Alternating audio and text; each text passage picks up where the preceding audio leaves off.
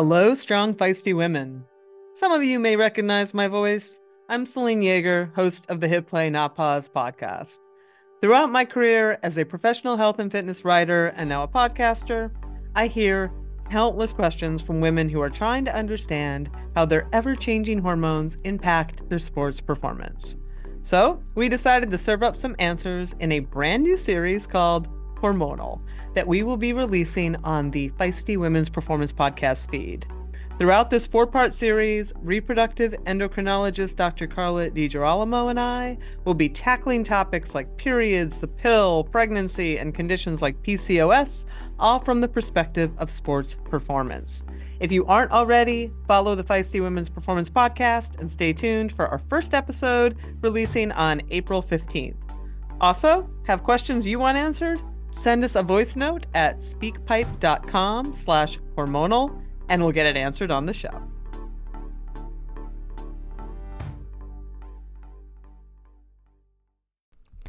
You are listening to the Girls Gone Gravel podcast, a podcast for women who are chasing epic and everyday adventures on their bikes.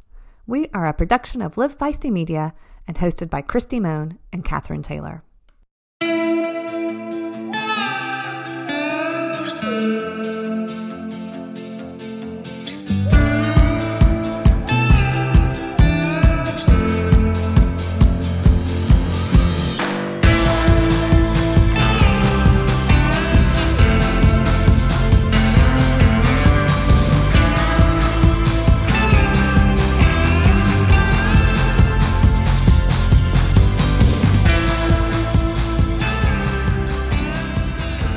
Welcome to the Girls Gone Gravel podcast. We are back. I am here. I'm Catherine Taylor. And I'm Christy Moan. And we're back for our third week. We've made it 3 weeks, Christy. I know, it's crazy. It's been so amazing having this outlet during COVID-19. So yes. I'm incredibly grateful for our podcast. Me too. It's also been really fun just to get to know some of the awesome women in the gravel community. I mean, I know they're all friends of yours, but for me, getting to know them really for the first time has been a lot of fun, and people are so generous. Yes, I agree. It's one of the things I love the most about the community, for sure. I mean, they do have more time on their hands right now. But we all have a little bit more time on our hands in a weird way. Like the spacing of it is different. Yeah. Well, speaking of having time on your hands, what have you been doing with yourself, Christy? Working through stuff. Obviously we finished up the DK virtual camp and keeping things rolling and trying to keep people motivated to stay on their bikes, including myself. Which, what have you been doing to stay motivated on the bike? Well, I actually decided Wahoo is running 44 days free on their new Sufferfest platform. So They came out with their own. It's not like Zwift. It's not a gaming platform, but it is. You can go in and you can kind of choose what you want to train for. And I just felt like I needed to put some routine back in my life. Like I've been giving myself a lot of grace and just, like what I feel like doing. And a lot of times it's just easy bike rides, but it's like, even though I don't feel like a routine, I think it's time and it's good for me. And so I got on their Sufferfest platform, and I've done Sufferfest before. Their videos are kind of like funny and snarky and crazy, and the workouts are crazy hard. I did an FTP test yesterday, and I may or may not have taken a mid-morning nap afterwards. So Naps are the best. They're really good for your heart. That's a proven fact. So, and we definitely need to be taking care of our hearts right now.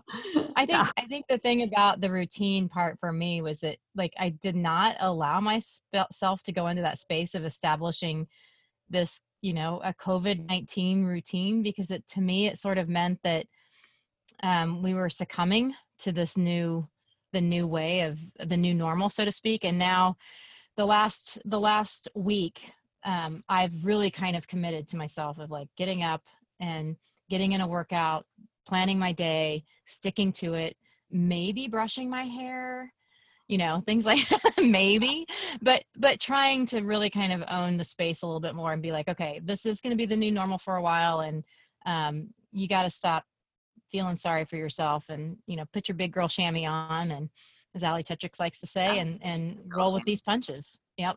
Yeah. So. Well, we had a very great and timely interview on that today. So I have been following Selene Yeager for quite a while, and I feel like she has been a voice of reason in the cycling community. Through this, she approaches it from a journalistic approach. So she's been a journalist for 25 years. Mm-hmm. And you know her from a little bit more of her cycling side of things, because she's also a very accomplished cyclist. Very much so. She's pretty much a badass on the bike. So she knows her stuff, and she's definitely been kind of a beacon right now, voice of reason, like you said, and really keeping a level head through this process. And it was so great to talk with her and not only get her perspective on COVID-19, but also about some of the books that she's written. So it's a great podcast. Yeah, we talk about her book Gravel, and then we also talk about Roar that she wrote with Dr. Stacy Sims, which is the book for women in nutrition. So I think everybody is going to love this episode, and we will go ahead and get to our episode with Selene Yeager. I'm so excited today that we've got one of my favorite humans on the planet, Selene Yeager, joining us from balmy Pennsylvania. Sometimes, not today, but sometimes. What is the weather like there today? It's been a very beautiful spring, and I'm very grateful we can get out. This week, it got crazy. Those storms that ripped up from the south came up to us on Monday because it was beautiful over the weekend. And then Monday, I watched a tree in my backyard thankfully topple into another tree without taking down all of our wires. So we would have been out with cable and power, which, that would have been great, right? In this added stress. Oh, my heart. But thankfully the maple caught the pine and all was well, and the tree guy could come and take it down. So it's been cooler this week, but it's still, bright sunny mornings and even a little snow flurries this morning, but I'm not complaining about any of that right now. Yeah. Are you able to get out and relieve some stress? Yes, we are allowed to go out and ride and run, with the distancing and all that, but we can still get out. And I have a trail system 2 blocks from my house that that everybody in the world has discovered, except everybody just stays on the bottom trails, and I know how to get up to the top trails without really even seeing anybody. So that's been great, and they're super technical, so not a lot of people can really ride them anyway, and now that it's not like more people are riding these super technical trails, so that's been a godsend. And we can also get out on our gravel or road bikes out of town and into quietness very, very easily as well. So that's been great. Awesome. Well, I was really excited to have you on the podcast, Selene, because I've been reading a lot of your stuff. So if people don't know, you write for Bicycling, and you've also written some books. And I feel like there's so much information that's coming out every day that people are starting to freak out. Like, should I bike outside? Should I not bike outside? Can I get COVID from passing somebody on the bike? Like, there's just so much coming out, and you've really been a voice of reason in that. And I would love to hear kind of how you're using your journalistic take on all of what's happening in the world right now, and just kind of bringing some reason to it. I appreciate that question. And I'll preface with, I understand. It's very scary. It's confusing. It's tricky. And we are inundated. The internet is a giant blessing and a giant curse. In the best of times and in the worst of times, it's magnified, right? So there's a lot of information, and what I use my skills that I've honed for 25 years to do is just cut through the noise, right? And find the sources. Like Mr. Rogers always said, find the helpers.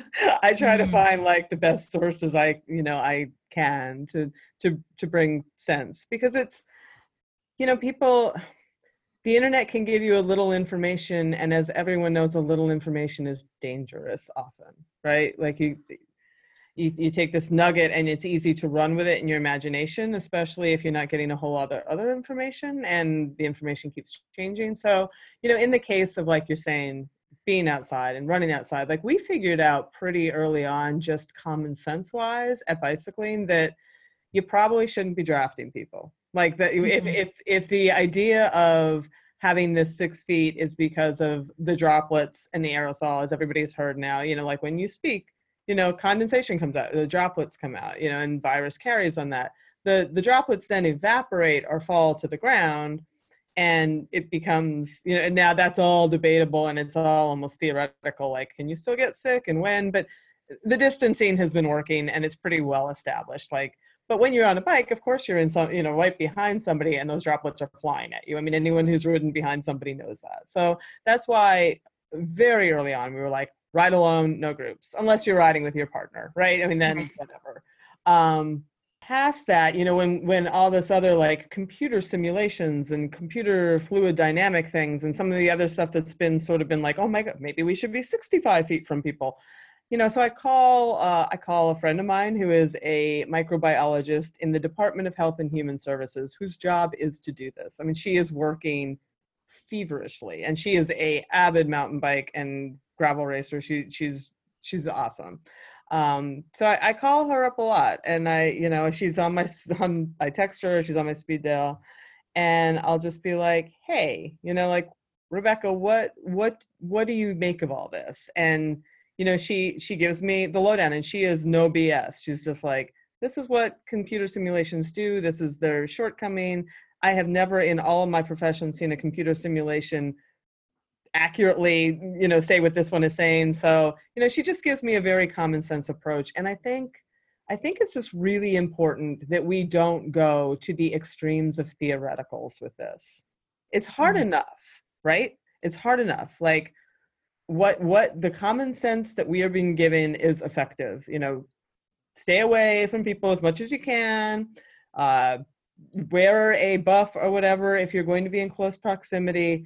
Just use those things and you're going to be okay. That is the message. If you go to the fringes, it worries me a lot, because I'm seeing a lot of really concerning mental health ramifications of all of this. A old friend of mine took her life early on in this, and we can't terrorize people any more than they're being terrorized. Like, we really can't. I feel very passionately about that, and I feel very passionately about being a voice of reason, not of cavalier. I'm anything but not cavalier. I take this all very seriously, and I take every single word that comes out of my fingertips and into the world extraordinarily seriously. I feel the gravity and weight of that. I really do. I feel a tremendous responsibility when I'm writing stuff that doesn't hurt anybody if it's wrong, right? But like, when it's something that is important, you better believe I check a lot of sources, and I dig and I consider, and I give a very measured response. And go ahead, Christy. But I mean, the mental health part of this is super important. You're so 100% right in that space of giving people grace to work through this, and also encouraging people not to go to those extremes. I mean, I was fortunate enough to be able to lean on you a little bit while we were doing our DK virtual camp. And, just having someone to be able to reach out to that provides that small voice of reason that pulls you back into the safety of reality and community. And, I think about those people that don't have that, or in that fringe space, that are not finding the support, and the gravity of that is just, it's super immense. Because you think about what this virus, how this virus is separating us physically. So then you have to find this other way to navigate that. And I think that's been, you're on because you're such a voice of reason, and that we know how much you take into consideration when you're putting those words on paper and putting them out there into the world. It's helpful, so helpful. And thank you to your friend Rebecca, who's also an insight for you, helping you get perspective out there. Like, she's got a tough job, I'm sure, too, with what she's doing with the information she's getting. I mean, that's got to be just a whole other level, you know. She gives me a lot of hope. She actually gives me a lot of hope because I know that behind all of the noise and the political havoc that's wreaking us all into almost a nervous breakdown, that there are really smart teams of people, scientists, working together to come up with therapeutics, you know, to like, I mean, the biggest thing that one of the things that she said immediately to me is like, the first thing that we're just going to need is therapeutics, because there's not going to be a vaccine for another, until next year. That's just the way it is. But like, if we can figure out some of these antivirals and cocktails and all the stuff that they've done before that makes this, that takes the teeth out of this thing, then we can all relax, much more, and it's just a progressive relaxation of that. And all of that will happen. It's just like, but when people go to the extremes, all of a sudden the light at the end of the tunnel gets shut down and you can't see your way out of it, and that's this too will pass. I mean, it really will. I mean, they always do, like every war, epidemic, it's frustrating because I wish that we would have had leaders who right out of the gate would have just been honest with us. It was not going to be 2 weeks and it was not going to be a month. I felt like it was like when we were sitting, when you're sitting in the airplane and you're on the tarmac and you're not taking off and you're like, well, that's weird. Why aren't we going anywhere? And then the pilot comes on. It's like, well, we had a couple of paperwork issues. And we should have you off the ground in 15, 20 minutes. And then that passes and then he gets on again. And then like, we're still just shuffling some of that stuff up here. And we should have this off, wheels up and at 30 minutes. And I feel like they just do that because that's all they think that you can handle. But it only causes more problems, So it's better if you just tell people, okay, folks, we're looking at maybe 12 weeks of this stuff. And then everybody can have a fit and figure it out, and then everybody can work with whatever their time frame is. But don't do this 2 weeks, okay, another 3, that's worse for people because you're giving people this time to hang on to that's not real. Yeah, it seems like just in the last week, I'm in Atlanta, and in the last week, it's almost been this realization here of, okay, this actually isn't whatever date our latest date is that we're sheltered in place. Like it's much longer term. And I think one of the things you hit on just with going down that rabbit hole that I fear is even when they start to say, okay, it's safe, and we know it's not going to be like it was before until we do have a vaccine, that people are going to be so mentally scarred from this and getting so suspicious and going down that rabbit hole that you won't even, like, you're just not going to go be with your groups or be with the things that help you be mentally healthy in a safe way. But, you walk around the grocery store now and you look at everybody like they're suspicious. Like, are you giving me, get out of my way? Why are you standing in the aisle? And, I know you've been talking a lot about just the mental health side of things. And I really appreciate that in this conversation. Yeah, I mean, it'll be a slow, I remember too that people have short memories. We have had terrible things happen in this country and we all get upset and then we forget pretty quickly. I feel like once there's a slow roll and things get a little better, that once people get the hang of it again, I'm not one that fears that it's going to be nothing's ever going to be the same. There's a lot of things that shouldn't be the same, frankly, and I hope we do improve things. I mean, if anything, I hope we take this as an opportunity to realize that we don't all need to be commuting every single day in a car to all these different places. But we, sure, we still need to get to different workplaces and face-to-faces are super important, and this does not replace that. But a lot of people are picking up bikes now. I've seen so many people on bikes that I can't even imagine. And I hope that a lot of these people do hang on to that. I really do. I hope that they hang on to that nice Sunday bike ride that they've been taking, and that corporations go, the air was cleaner and traffic wasn't as great, or not as terrible when we were all home. So like, let's do a 4-day in the office work week, and then 1 day, whatever it is, Yeah. There's a lot of possibilities that could actually be better. that's the thing. I hope we take those positives. I always look at it like, you know, I'm like, I love the meme that said my car's getting 3 weeks to the gallon.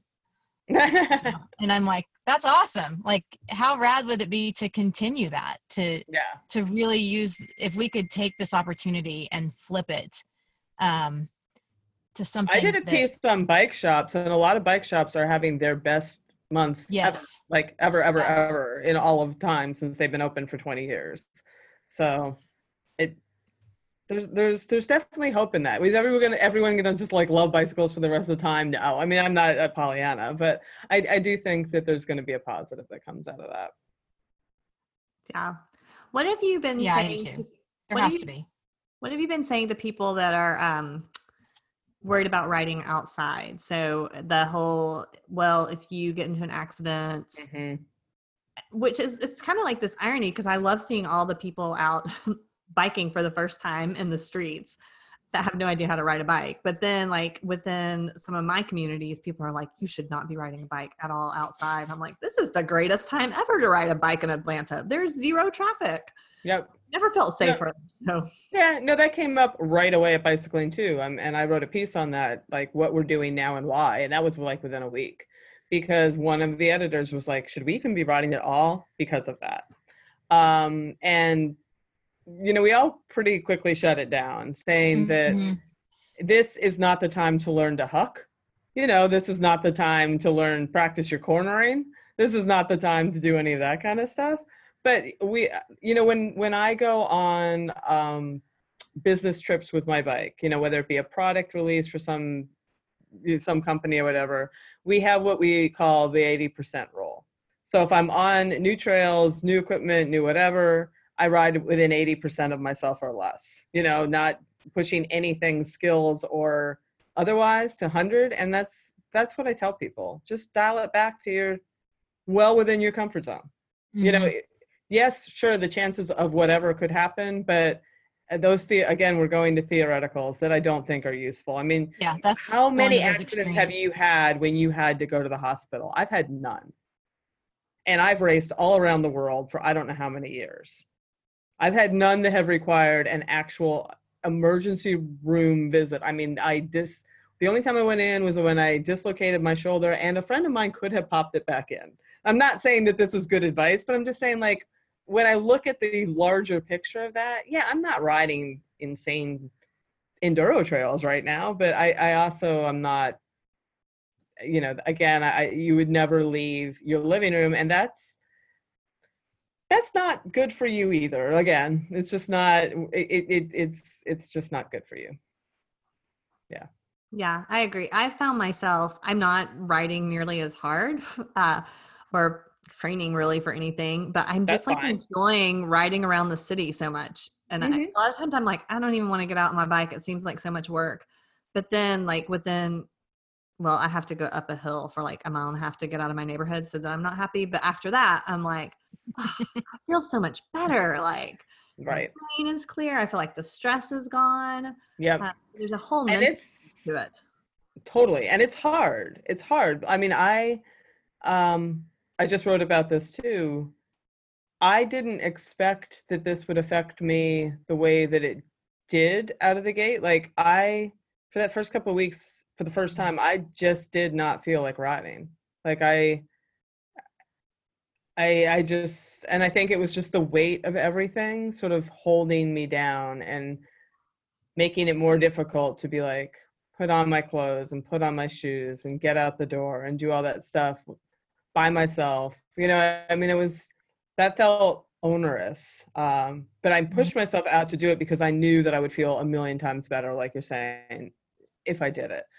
Some of the things that I did personally to make that easier is I have a list of podcasts, and I have like one good earbud that I put in, and it Bluetooths to my phone. I'm like, I'm going to listen to some of this stuff while I go ride around, you know, the pathways.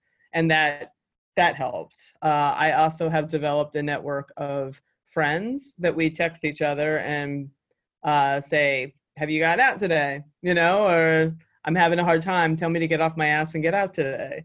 And it helps, you know, and I'll get a text back being like, I want photographic evidence that you have gotten out. So it's I mean, for my entire career, I have written about the importance of having a buddy to go out and, accountability and get you out. But now, like, our buddies are taken away for a lot of us. And that makes it real hard. That makes it real easy to just sit and not get out. So I like use your buddies in another way, like use that network to encourage each other to get to be accountable when it's even that much harder to get out or to get on your bike in any capacity. I think it's such great advice. I mean, I had, and I think hearing too that someone like you, like the fit chick, had a bad 2 weeks. Yeah. And people need to know that that's not just you. It's normal. Like I had. Oh no, there was one day I just cried on and off, just cried on and off. And I was just like, I must get out of my head. I've got to get out of here. But it was very difficult. Well, and I had a day yesterday for whatever reason, was just a crap day. Yeah. And, I went and got on my bike and I thought, like 45 minutes, an hour in, I thought, okay, I'm going to come back from this and I'm going to be fine. Right. I came back and I still wasn't. Yeah. I just had to give myself the space to just be like, this is just a freaking shitty day. That's all it is. And they're going to happen. I mean, you'd be a psychopath if you weren't having those days right now, right? Like that's normal under these circumstances. Yeah. Gosh, it sounds like we're talking all this gloom and doom. And I think one of the most one of the things that I thought was the best piece that you've done is your book, Gravel. Thanks. I mean, seriously, like it's such a, I don't know. I'm not like when I saw it come out, I was like kind of a skeptic, like what's this going to be about? Like, what are we going to talk about? And I was like, holy crap, you nailed it with that book. For somebody new to gravel, even for more experienced riders, tips and things that you can glean from what you wrote is just, it's such a well done book in the way you laid it out. It's great. And so, buy the book if you haven't and you're thinking about gravel. I've pushed it as much as I can. And if we get to do women's camp in September for Dirty Kansas, that book is going in everybody's swag bag, because you just did a really great job. Talk about that process and putting that thing together, because that had to come from years of. Well, it's funny. It did. It didn't. It's funny. I mean, one of the. I mean, I tell people I'm a writer because it's the only thing that I know how to do, and that's kind of true. Like I'm constantly sort of thinking and writing in my head. So, maybe I'm working on something for years and I don't even know it. Gravel was a funny evolution because before that I had written a book called Climb. And everyone's like, you can write a whole book on climbing. And I'm like, yeah, like I think that, climbing is one of those high tides that raises all boats. So if you get better at climbing, like it raises so many other things, your mental game and your fitness and your strength. And, it's something that riders get a little obsessed about, whether they love to hate it or actually love it. So I interviewed physicists who told me like the steepest, like, what's the steepest hill that you would not be able to ride up? And I think he said it was 40% that you would actually topple. Yeah, you would actually start going backwards. But it was a fun project and it did real well. It, sold out of Amazon like 3 times. So the powers that be were like, well, yeah, you want to write another niche book? And I was like, sure.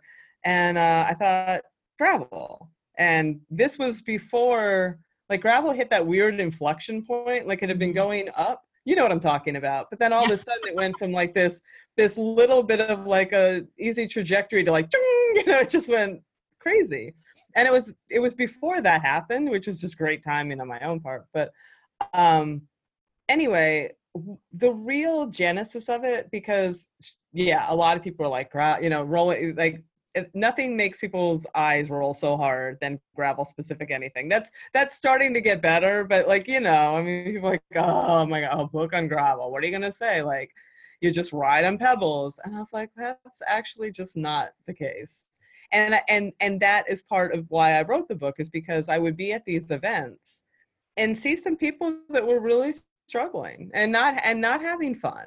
I was at a gravel enduro event, Keystone Gravel, here at home, which is a lot like a grind duro. And it takes you on some mountain bike trails. It takes you on some gnarly stuff. And if you don't know that that's what's coming at you, you're way in over your head real fast, and you're not having fun. And I sat at the bottom, and this guy at the end of the day, we had a beer in our hand. He's like, that was not fun for me. He's like, was that gravel? You'd not done a gravel thing before. And I was like, well, that's a great question. It's sort of gravel, but not the one you were looking for. And then I did, the stage race you were at, Rebecca's Queen stage race. And after that day with the 16 miles of single track, no lie, a woman was riding up to me the next stage, and she was like, that was not fun for me. It took her a long time. So I thought there's something here to talk to people about, because it is different. It's different than just riding your bike on some smooth. And I think people just have this idea, oh, I'm just going to ride on these quiet gravel roads and it's going to be easy and pretty and great, and then they get out there and they're like, what have I done? So, I think like you're only unhappy when expectation and reality aren't matching. So my goal was to like help people match their expectation with what they were going to find, and how to find the stuff that would be what they wanted, and so it's just everything from what to expect. And like, there's a whole spectrum of gravel bikes out there now. Like you can get a gravel bike that's very much kind of just a road machine, or you can get one that's almost a mountain bike with drop bars.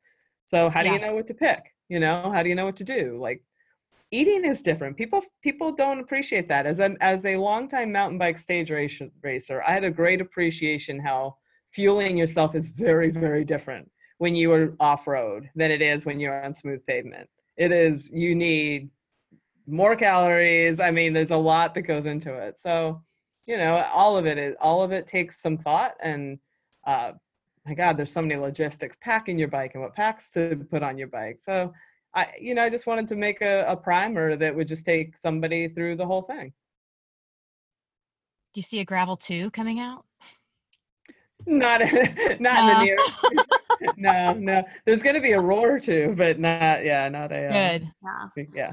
Well, so I wanted to ask you more about Roar. I came from triathlon, and Roar swept the triathlon world, especially with women.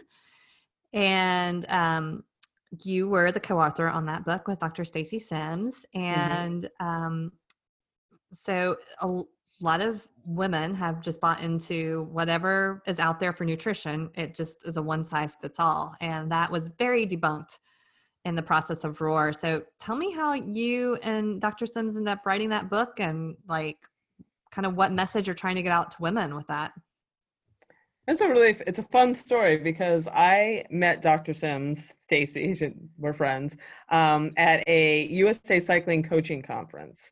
And it's funny, I've been going to these things for many, many years, and they were always, sorry guys, but it's true, it was always the same stuff. They had like their same sort of rotation of presenters, and it was getting very, very stale after a while. But you need continuing education credits if you're a coach. I am a coach, so I'd go out every 2 years, stay with a friend of mine. And this time my friend James Herrera was like, I think you're going to really like Stacy Sims. He knew her and seen her work. So I went to her presentation, and it was on female hydration. At that point she was really honed in her research on hydration. And she got up there and she talked about the menstrual cycle and the luteal phase and all this kind of stuff. Like, I had never heard somebody talking to a bunch of coaches and talk about periods and talk about, like, I was like, whoa. And when she got done, it was like the Messiah had left. There was a line out the door to like ask her more questions.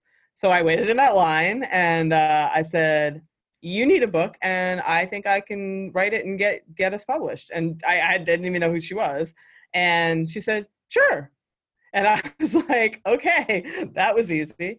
So I flew out. She had me come out when she was beta testing her Osmo line for the first time, which is when she was coming out with that women's specific hydration mix. And, she had discovered that women's, like during your high hormone phase, there's a reason you get puffy. There's a reason that you get bloated. It's because there's a shift in your plasma volume. And you can have like 8% lower, which means you don't sweat as well. You don't cool off as well. That's a big deal. And I had noticed that in my own training. Like, there would be just sometimes I just could not stay on top of my heat stress as well. And like what is going on? And it's like, that's what was going on. So she had developed all these products to help women like like hyperhydrate, if you will, like really get all you need for those times. And it wouldn't hurt you, you know, if you weren't in that part of your phase. But anyway, I went out to her place in Fairfax, California at the time, and she was really into the pee sticks, the urinalysis strips. So there was a bunch of us, like a bunch of pro women, and she had us do 4 days of like doing hill repeats up Mount Tam. And then we would get behind like a dumpster and pee on these sticks and like show her. And she'd be like, oh, look, you're peeing out protein, or you're blah, blah, blah. This means you're catabolic. And then she would give us some product and we would do it again. And we did all these motor pacing. And it was really eye-opening because you could actually see right in front of you, like what was happening. So Wow. yeah, it was cool. It was super cool. And, you know, we put together that book, and it's interesting. Like, I was so excited about that book. So I'm like, you know, her message is very clear. Women are not small men. Like, because all of the studies that have been done, and it's changing now, but slowly, you know, most of the studies that have been done on men. That's why they didn't know that women's heart attacks look different for so many years, right? Like, and in sports, it's usually just young college age men. Like, so, and they sometimes would actively avoid recruiting women because women are messy. They have periods. They might get pregnant. They might, you know, they're like, we don't need that. Like, we just need, but so then half the population you're not even looking at. You're just assuming that they might just need to drink less, you know, but everything else is the same. So, you know, it was a brand new message, and she was very good at those kind of sound bites. And I was sure that it was going to be like an amazing success, but it launched, and we didn't have you know, Rodale was having some of it was starting to do the Titanic at that time. You know, Rodale Press, which was the publisher, was having trouble, and we didn't have a great amount of support behind us. And I didn't have the bandwidth to push it out, and she didn't have the bandwidth to push it out. So the book originally, honestly, it did really well right out of the gate, and then it just sort of floated into the abyss. And I was like, ugh. And then at some point, an editor cold called me. This was maybe a year or two later, and the book was doing just okay. And he's like, do you want to do a follow-up to Roar? I'm like, what are you talking about? And he's like, well, I'm looking at the book scans, and it had started to like explode. And I was like, okay, that's interesting. And she had hired this wonderful PR person by herself. She just hired somebody. And this woman has done a phenomenal job. That's why Stacey got the TEDx talk, like all that stuff has come since somebody just went into the book and started like doing Instagram stories on it and started like pushing it through social media. I mean, it's not magic. It's just something that neither of us could do.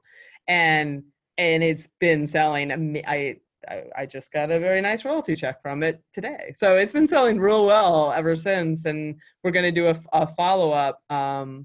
Specifically, one of the things, there's a chapter in there for menopause, but there's been a giant push for more for master's age athletes. And I appreciate that, because Me too. some of the, and it's true, like there's a group on Facebook that started their own sort of Roar support page kind of thing. And the menopausal women in the crowd have created their own hashtag forgotten athletes. And I was like, okay, we need to fix that. Like we need to fix that. So we're working on that. Yeah. Yeah, I'm looking forward to but that. I want to do that. I want to do for menopause what we did for periods. Like, you never heard people talking about menstruation like that, right? Like, and now it's more people are talking about all that stuff. And like menopause is still this kind of word that nobody wants to own. You know, like nobody wants, like, oh, that means I'm old or something. Like that means, so like we need to kick all that to the curb. We need to stop that. So that's my goal for the next book. Yeah. I'm so glad that's your goal. It's you know, it's the space that I find myself in, and like it's you're exactly right. Like I hate admitting that that's where I'm at. Like I went through menopause really early, it's definitely been a struggle, and I've noticed it. And like just reading what I've read so far, I'm like, God, I hope she does more on menopause in this book. I'm not that far, you know, because I told you, I just started reading it, so I'm very excited to hear that there's more information coming out on that. I think we have done a great job in the women's space of, you know, starting clear back with Title IX, of creating more women that are athletes now. And now that group is getting older, and, you know, not to ignore the younger part, but, you know, there's a lot of us out there that have a different set of rules. Totally. And it's a profound change. And I will be 100% honest, I didn't appreciate it till I got there. You know, I mean, I knew theoretically, but you know, we talk about the giant shift that some women experience every month with their PMS or whatever. I mean, menopause is a seismic shift in hormones. And wow, I know it doesn't happen overnight, but it sure feels that way. It sure feels like some of those changes happen very quickly. Yep. And you know, I mean, if I can, I'm real good at using my firsthand experience and launching off of that. So I would be super remiss if I did not use my position to make this better for a lot of women. Yeah. What I appreciate about Roar, and I'm hoping Roar too, I'm assuming it will be, is it's not a super dense nutrition book. Like, it's enough science that you're like, I'm educated, but it's very practical of like, you should be having this much protein after a workout. As a woman, you need to be, you know, having this before a workout. So it's the science is there, but it's not like, I have several nutrition books and I'm like, I haven't gone past chapter 2 because it's so dense that I'm like, I'm gonna get my biology book out from high school. Well, that's the thing that I try very hard in all of my work to do that. I think that's one of the reasons I've been at Bicycling as long as I have, which is since 1997, is that my sense was always that most people just want enough of the science to understand and feel smart, but they also then want practical advice in real language, you know, and that's, if I can't tell you a practical thing to do, then I don't understand what I'm talking about. You know, I live by that. Like, if I can't actually just boil it down in a simple way and tell you, then I don't know what I'm talking about. You know, and I use that for everything. Like, everything I write that I want to learn something personally from, and I always feel like there needs to be a very concrete takeaway. Well, you definitely make it digestible and usable, the information that you put out there. And that's just key. Those two things right there, to making it so that it's applicable for somebody like me. Like, I want to know what to do, but I also don't have the time or bandwidth 100%. to wade through everything to get there. So 100%. That is the vast majority of people. And if you do have the bandwidth, then you're going to go somewhere else anyway, right? You're going to, like, if you want to hire like your own posse of people and whatever, then go forth. But most people just need a little guidance in a concrete way. What would you say, so as a coach and as somebody who's studied the nutrition, and also you're known for your love of strength training, like what are some things that you're like, I wish that more female cyclists thought this, like, more holistically maybe about their health? And I ask that because I'm around a lot of awesome female cyclists that only love to ride their bikes. Mm-hmm. Yeah, it's hard. And I think, you know, I'm very frankly, I think that you can get away with that for a while. I certainly did. I've always been someone who, and I'm a fan of strength training, but I myself would sometimes sort of dial it back because my dad was a bodybuilder, so I put on muscle very easily, muscle that was not necessarily productive, right? So, but now I'm just like, okay, I need to get on top of that because, you know, no matter who you are, women specifically, it does go away, and it goes away rather quickly. You know, once your hormones change, it just does. So, you know, I think that I think women, and I think we're finally there. You know, for a long time, I battled women who didn't want muscles, you know, at all. Like, they just, and the women's magazines would sell them crap like, oh, you won't get muscles. I'm like, yes, you actually will get muscles. You know, that's the idea. You know, are you going to be built like He-Man, She-Man? You know, no, but you will get muscles. And I CrossFit gets a lot of hate, but I give CrossFit a lot of credit because CrossFit made it cool and sexy to have muscles. And I applaud that. I would tell more women that they should embrace strength training. They should embrace lifting heavy, because women have very strong lower bodies, and it feels really great to like lift a loaded up deadlift bar off the ground. Like that that is empowering, and it makes you more efficient. I did Ironman. I've done all those long things. And the things that will do you in are not your endurance and not your fitness. It will be your muscles start not being able to support you. The more muscles that you have at your beck and call, the longer you can go without fatiguing. Of course, there's a reasonable split there. You're not going to be a body, but like no one's telling you to go into the gym to be a bodybuilder. Telling you just to go in and activate all the muscles you can, because you're going to need them all to help you out. Yeah, that's great. Yes, I have found that to be definitely true in my own cycling experiences. The more I am able to lift heavy things, the more I'm like, oh, when you get into those longer miles, it actually doesn't feel so terrible because you can recruit those big muscles. Yep, you have more to help you. It's true. Yeah. Well, Celine, we so appreciate your time today. This was awesome. I could literally ask you questions for the next 3 hours. And people might actually listen to that podcast, but we are going to reserve the right. We're going to reserve the right to have you back on for your wisdom. Oh, for sure. No, I'm happy to talk anytime. And I just hope that hope everybody just really does. I wrote that piece on self-care, and I think women really, really, really need to take that to heart, because I'm even finding in my own home that everyone is home, that for whatever reason, it's still sort of, it's not my job, but it sure feels like everybody thinks that I will take care of most of the cleaning up of stuff and the cooking and all that stuff. I'm just like, this should not be default to me. Like, we're all here right now. And I think that because I've worked at home, working at home is not new for me. I've always worked from home, being self-employed.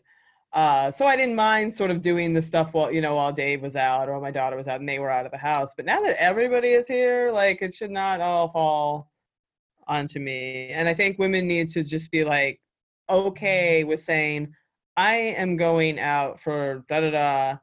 Somebody else is in charge of X, Y, and Z this evening, and you have to say it, because if you just like wait until somebody like maybe notices that your head's going to pop off, they won't, and like they just won't. So it's okay. It's, what I'm talking about. Like, they would like not notice that like would just like strangle everybody in the house. So you just have to, and it's good if you wait or if you do it before you're ready to strangle everybody in the house, to say, okay, I need like a little mental health. But it's super important. We will get through this. But right now, Hunter Allen has this little saying he's saying right now, maintaining is training right now. And I think that's a good little catch line. Like, just maintaining where you are is great. And it keeps you just stay above water, and we're going to get to the shore. It is going to be longer and slower than anybody wants. But at some point, we are all going to be gathered and talking about what a crazy time this was. That's going to happen. Yes. Yeah. Awesome. Well, again, thank you so much, and we really appreciate it. And if people want to find you, they can find your articles on Bicycling Magazine, and you also host a podcast called The Pace Line. Mm-hmm. Drop a lot of these little bombs in every wisdom bombs in every podcast. I've been listening to that a good bit, so I encourage people to also listen to that. And you are Fit Chick on the socials. Fit Chick 3. The number 3. There were 2 others.